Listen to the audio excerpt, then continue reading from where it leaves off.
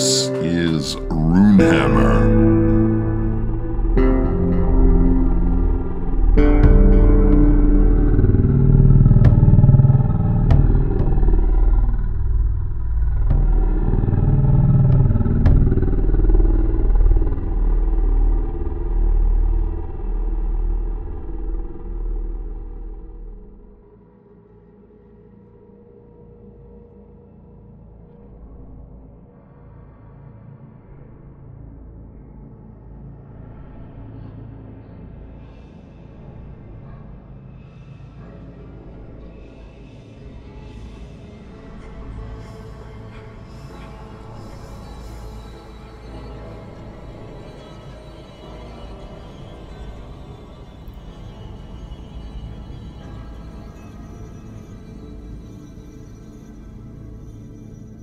In the early 1920s, fueled by recent mechanical advances from the Great War, the rural mountains of western Pennsylvania were teeming with coal fever. Your squad has been working a shaft called Tecumseh 24, one of the deepest ever drilled, and down in its depths, the five of you find yourself at the very frontier of the operation. And there you discover it, or what it once was, a great cavity, sides sloping upward and inward, not a full pyramid, but more a trapezoidal cube of some kind, hewn from a single mass of black basalt and carved with strange ideograms that resemble nothing from the human world. And as the lantern light of your helmets falls upon these strange surfaces, some primordial gas is released from vents in the walls. It reeks of ancient plants, giant insects, lizards the size of buses. And you feel a change in your bones. Your fingers watery, gelatinous, your voices gurgling and croaking. You look to your companions, their skin grows pale, your time is limited. You have entered the heart of an ancient place known only as the RPG mainframe.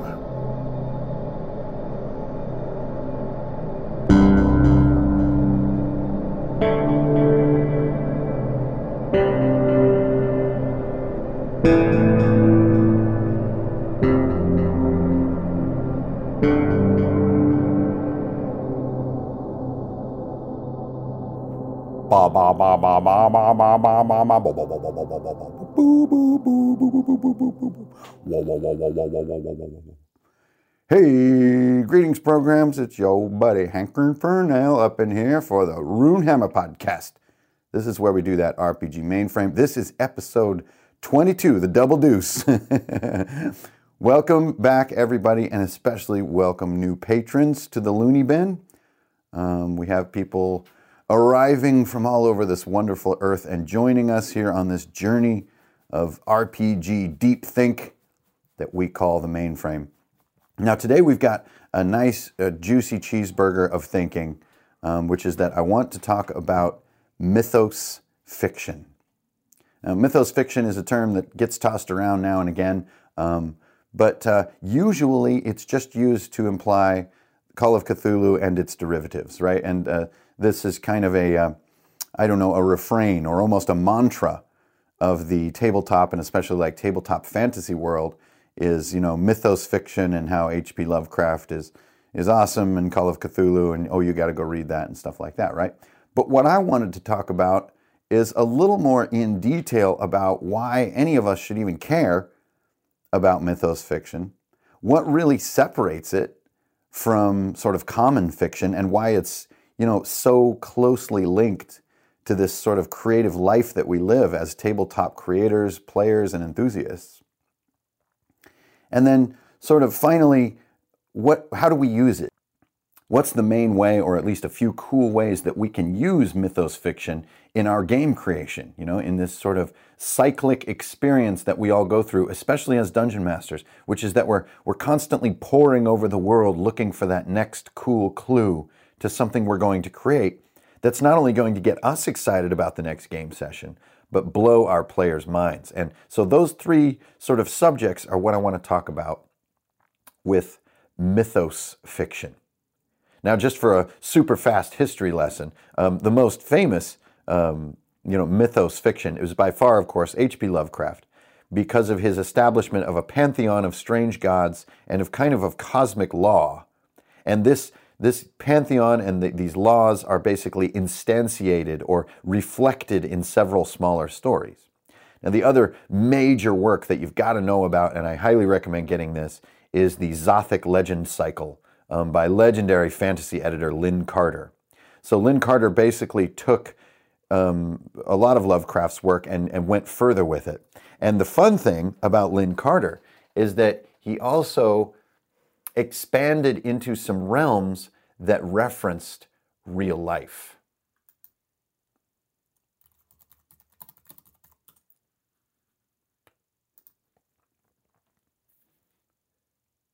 So another big part of the sort of history lesson for mythos fiction is there's one little interesting eddy in history that is a bit mind-blowing, and I really strongly invite all of you guys to do a quick little investigation into it. Now, one of the fun things about how mythos fiction has become so ingrained in the human imagination of modern times is that there was a moment in history, and this is the early part of the 20th century, late part of the 19th century, when real people were actually sort of believing and investigating and researching this kind of alternate cosmos. And this is also when Lovecraft is coming together. This is when Conan is coming together. This was a time of this sort of strange side shoot of knowledge that was basically later completely disproven scientifically. But if you do a fun search on the lost continent of Mu, you'll find out about two key characters, one being Augustus Le Plongeon and also James Churchward. And these are two real people who basically believed there was a lost continent that it was in the Pacific that explained, some architectural similarities across the globe, explained some anthropological sort of oddities around the world, and then they took it even further to add all these sort of strange mythic books and weird texts and even these tablets that are all part of this lost continent theory that all come together in a very Lovecraftian weird out. But of course, as the 20th century unfolded, all of this research was completely debunked. And these guys who were really into all this, for lack of a better way to put it, they kind of had to die bitter and disgraced because they kept on defending this stuff. But I can't tell you the entire story, but I would love to invite you to look into the lost continent of Mu, and especially the exploits and adventures of Le Plongeon. Like this guy, Augustus Le Plongeon, this guy went all in on this stuff and, surmised all these links between Egypt and the Mayans and like all this kind of stuff, the Troana Codex and the Landa alphabet and all this stuff. But then you fast forward a little bit and you've got Lovecraft, then fast forward another 50 years and you've got Lynn Carter, who really probably gave the most recognizable form of the modern sort of Cthulhu myth. It's just for odd reasons, I don't think he is really known much or appreciated. And so he did kind of modernize it, and he sort of added a little more fun to it, and there's more sort of god characters and there's more to it. Whereas Lovecraft, I think, is really cool in this sort of history lesson here. But I think when you actually sit down to read Lovecraft, a lot of people get tripped up in the writing and the language, and also, of course, he has rhetoric that is really unfortunately dated for his time that can be very repellent to readers. And it is right there in the writing. You can feel it and you can see it. It's right out in the open. And so these barriers, I think, keep people away from Lovecraft's writing. Even though it's brilliant, I think that it doesn't permeate our imaginations nearly as much as it could as a form of literature, not just like, it's horror, like this is really cool horror. Oh, tentacles, that really is not what it's about. Okay, so that's my quick little history lesson. So look those things up and have fun going down the mythos fiction wormhole with me. Now, there's a lot of other writers, but I'm not going to sort of sit here and list them. There's also a lot of great anthologies. The most recent one of which is the Children of Lovecraft, which I just finished, and that'll be in my Lair of Knowledge video next week. That's all modern writers and really good stuff. Okay, so there's just your quick kind of history lesson of some of the key players here with mythos fiction. So what is it? What is mythos fiction? Why am I even talking about this? I would say the key thing that differentiates mythos fiction from normal sort of fantasy fiction or science fiction is rather than focusing on the sort of emotional growth arc or experiences of individuals and of characters, the key focus is on the revelation of sort of truths. That is the fundamental element that defines mythos fiction to me. The characters in mythos fiction can be transient. They can come and go. You barely know them, and many times you don't even know their names. They're just sort of people. Occasionally you do know their names, and they have like very realistic names, like they're plucked from the real world. But the most interesting part about the stories tends to be the revelation of deeper worlds, of ancient things, of strange truths, of bending the rules of the cosmos, and this kind of stuff. You're not fascinated with the fact that Charles Dexter Ward graduated college and fell in love. That is not what that story is about. It's about the fact that he can like teleport and stuff. And the fact that like the people can be transient between dimensions and stuff like that. So you can see the big difference here. And now you start to see why this could be interesting to dungeon masters. So I think that's the easy definition. Now it's come to imply a lot of other things too. Lovecraft so firmly rooted this genre with his work. I think the term mythos fiction has accidentally become a synonym for sort of Lovecraftian horror, or outer god type stories, or strange eons, which is actually a Lynn Carter story. So a lot of people that hear these names of sort of quote unquote famous Lovecraft stories, a lot of those are actually Lynn Carter stories. And so you can do the homework there. There's a lot of really fun homework. Lovecraft also worked with other writers, and they're sort of very underappreciated and under-heralded. And so as you go down this wormhole with me, you can find out about all this stuff. But mythos fiction, to me, is stories about worlds being revealed, about large truths. Now, we don't necessarily have to have outer gods and Lovecraftian feel to things. You can have mythos fiction that could be about, a more Greek-feeling pantheonic world. Or you could have mythos fiction like Ringworld by Larry Niven, which is like this sort of revelation of large alien culture, or this revelation of titanic sort of architecture or technology. You could even have what sort of mythos fiction like, what's the other one? The Integral Trees, which is basically the mythos and the truths behind this gas world. It's a landless world, so it's like a huge atmosphere that has no planet, and everything's just floating around in there. So yeah, the characters are doing things, but what you're really interested in is the revelation of these worlds and the deep history and potentially even the future and things like this. So that to me is the essence of mythos fiction. Another great way to see the knife edge that can define mythos fiction over like adventure fiction is some of the difference between the first Hellboy movie and the second Hellboy movie, getting really contemporary now, right?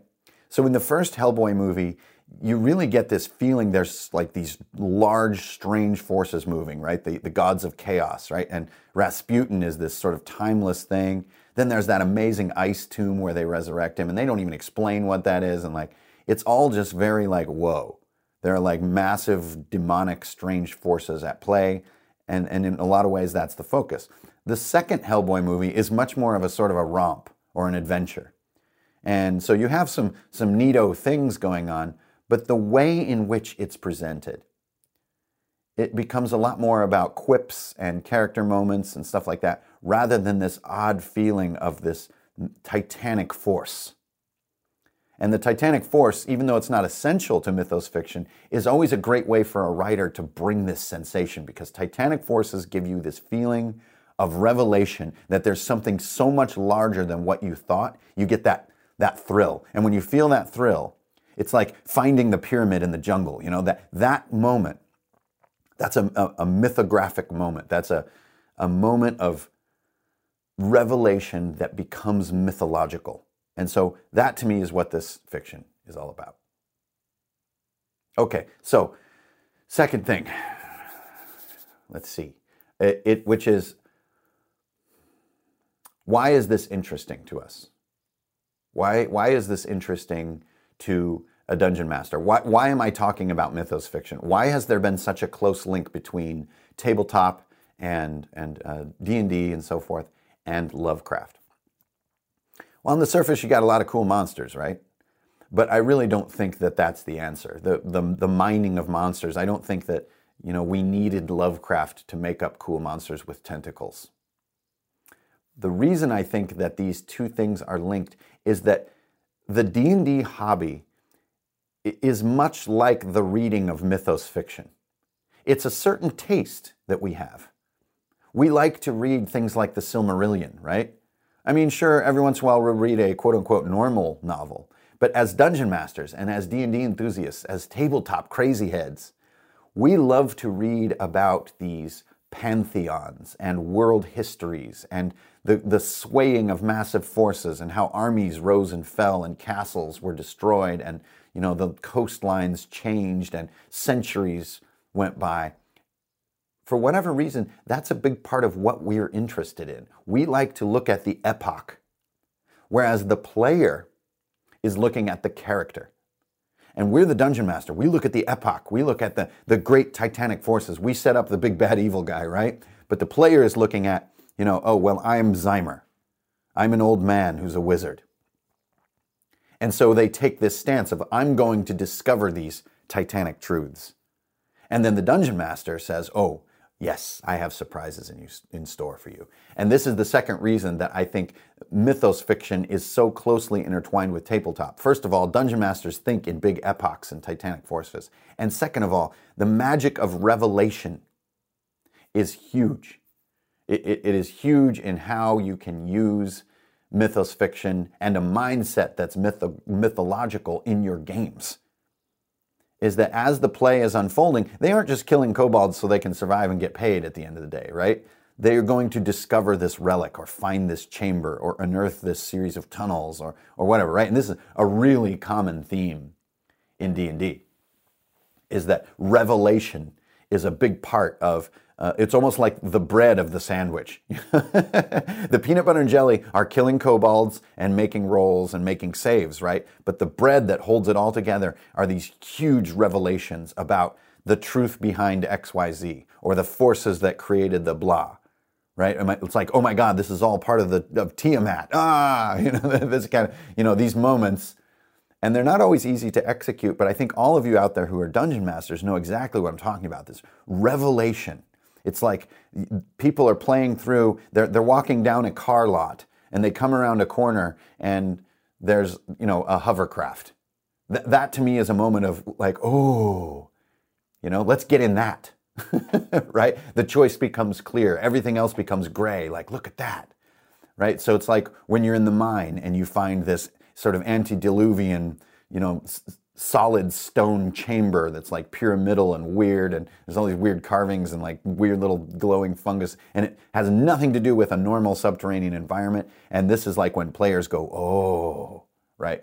Maybe there's a deeper dungeon. Maybe they're here to summon something. Maybe they're here to stop something from being summoned. So in Lovecraft's writing, he used a lot of this sort of, vast gulf of time to do his revelation. And I think despite some of the clumsiness of the language, because just of the era that he wrote in, he does have a tremendous skill at this revelation. I think one of the biggest cases of this is at the Mountains of Madness, or even the Dreams in the Witch House.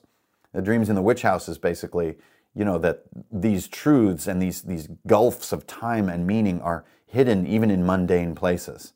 And they can permeate your mind through sort of dimensional crossing and stuff. And then what's crazy is you come all the way back down to a story like Cool Air by H.P. Lovecraft, which is Cool Air is just this weird air conditioning setup to keep this like dead guy alive. That's it. There's no mention of these colossal revelations. But because they feel like they belong in the same world, and like maybe this dead guy was able to be kept alive by air conditioning because of a phenomenon like Azathoth in the Dreams in the Witch House, or even the sort of weird supernatural forces in the rats in the walls. So it all links together and it creates a mythology, and then you get this cool feeling. And you can also probably feel it as a dungeon master. This is a lot like world creation, right? There's all these little small stories, but some of them are big stories. Like at the Mountains of Madness is a really big story. You might argue that Call of Cthulhu is a somewhat big story too, because it has this giant island and this mountain-sized god and stuff like this. There's a lot of colossal things going on. Whereas all the way down at the, like Cool Air and others, it's all about individuals, or even, what is it, the Thing in the Darkness, or the Thing on the Doorstep, sort of being plagued as an individual by this sort of very small scale evil force that comes from some faraway dimension. And all these things, to me, if you guys are like me as a dungeon master, they feel like food for creating adventures and ideas. So that's my jam on that subject. Now, finally, this is what I really this is the money of the talk here, is one of the most useful things about mythos fiction as a sort of miner, right? I love to mine everything for my games. I mean, I just do, especially now that I'm, doing the podcast and do videos and still in games and everything. It's like you need to be mining all over the world and throughout history to find new ideas and things that keep you excited. Well, mythos fiction to me, from a dungeon master's standpoint, is the absolute perfect front. Now, by front, I don't mean like, a laundry business that's hiding the mafia. I mean a front in the sense that Dungeon World uses the term. So if you guys are familiar, in Dungeon World, you set up campaigns by building fronts. A front is a massive, multifaceted threat to the world or to the players or both. As time and adventures unfold, this front unfolds. It has parts and pieces. It has portents. It has actual forces. It has, ways to do harm. It has events. It has impact on the world, but it's all because of a front. So, like, probably the most overused and classic front is like the Nazis, right? They're this perfect excuse. There's infinite evil coming out of the Nazis, right? Even in Hellboy, for example, and they, sort of did this supernatural take on that front. But it's convenient because it gives you all this built-in meaning and implication. And as a player, you want to work against these jerks, right? You want to stop this stuff. You want to take them out. And that makes it a good front to me. If a front is hard to understand why we should be risking our lives to stop it, that's not a good front. And so what I would like to posit is that mythos fiction, especially in like Lovecraft and in Lynn Carter's Zothic legend cycle books and stories, it makes the perfect front for an RPG campaign. It's just a gold mine of little nuggets and jewels of monsters, of evil characters, of cults, of strange architecture, of weird tunnels, of time travel, of dimension travel, of space travel, all this odd stuff, all contained in this front, which could be considered sort of like, I guess the catch-all for it would be like the elder gods or the outsiders, right? These are things and forces that far predate all people. And they kind of are going to come back and reclaim the world, and we're all going to get cooked in the meantime. That's the front element of it. And then you have large and small. So from large, you have Azathoth and you have Nyarlathotep, right? You have these freaky gods. This stuff is crazy. Or you have the goat with 1,000 young, right? You get this crazy stuff, these gods. But then all the way down at the bottom, you have cultists. You have deep ones. You have like the fishy folk from Innsmouth, right? Who are just basically have been worshiping Dagon so long, they're all starting to grow gills and they have slimy skin and stuff. But that's your one hit point monster right there. I mean, and then one of them's really big and has a hook for a hand and he's got 10 hit points. But I think you can see how quickly you can mine especially these, sort of pillar works of mythos fiction for your games. Now, even whether you're doing fantasy, sci-fi, modern, anything, this works. It just transcends all of it. It's so tasty. And so what I invite you to do, take a look at these two sort of, cornerstone pieces. So that's like H.P. Lovecraft's Necronomicon, like the whole collection, and then Lynn Carter's Zothic legend cycle. Get those under your belt And then there's a lot of newer anthologies to work through, and you can start to get a more refined taste about what kind of stuff you like. Mike Mignola is still writing too, so he gets different artists sometimes. So he has a book series called Joe Gollum that could be for some of you. Another series called Baltimore that has a strange sort of, mytho kind of feel to it with a little bit of like a vampire element. And there's many, many more, and I don't want to like accidentally delve into all of them. But I just think it makes the perfect front. It makes the perfect big bad because it's so multifaceted. It can be instantiated into your world in so many different ways that it doesn't feel derivative. And I just think there's a lot to be gained for any dungeon master in familiarizing yourself with mythos fiction. So there are going to be cases too, and I've hit a few of these recently. Actually, the Joe Gollum books are a little bit like this. They are inspired by this stuff, but they're actually stories about individual people, and I lose my interest a little bit. And so that's actually when I started feeling that this week as I was finishing the book. That's kind of what informed me about that talk, is I realized to myself, like, I really love stories that aren't necessarily about a person or a couple people, that are about these revelations and these worlds and this sort of construction of these massive pantheons and the exploration of those pantheons. And I don't think, that this is better than anything else. Nothing is better than anything else. You know what I mean? Everybody have fun in your own way. I just think, for me as a dungeon master, this kind of stuff just gets into my brain in the best way. It sets me up to create these complex fronts that are built out of literature, and in particular, mythos fiction. So you guys, that's about all I wanted to say today. I just wanted to lock that one down. It's a nice little nugget. So get out there and, get into some of this weird research, because it's really fun and strange. And especially if you do a lot of it late at night by yourself, you will start feeling weird. And feeling weird is feeling cool. So keep it real, you guys. Don't steal. You always get a deal. It's Hanker and Fernale for Runehammer. Thanks, everybody. And I'll see you on the internet. And actually, one last thing. RageCon in Reno, Nevada, next weekend. Who knows when you're listening to this podcast, so if you're listening in the far future, don't go to Nevada next weekend. We'll all be skeletons. Anyway, I hope to see you guys, and as always, thank you for your continued support. See you on that old internet, all right? It's Hanker and Fernale, signing off.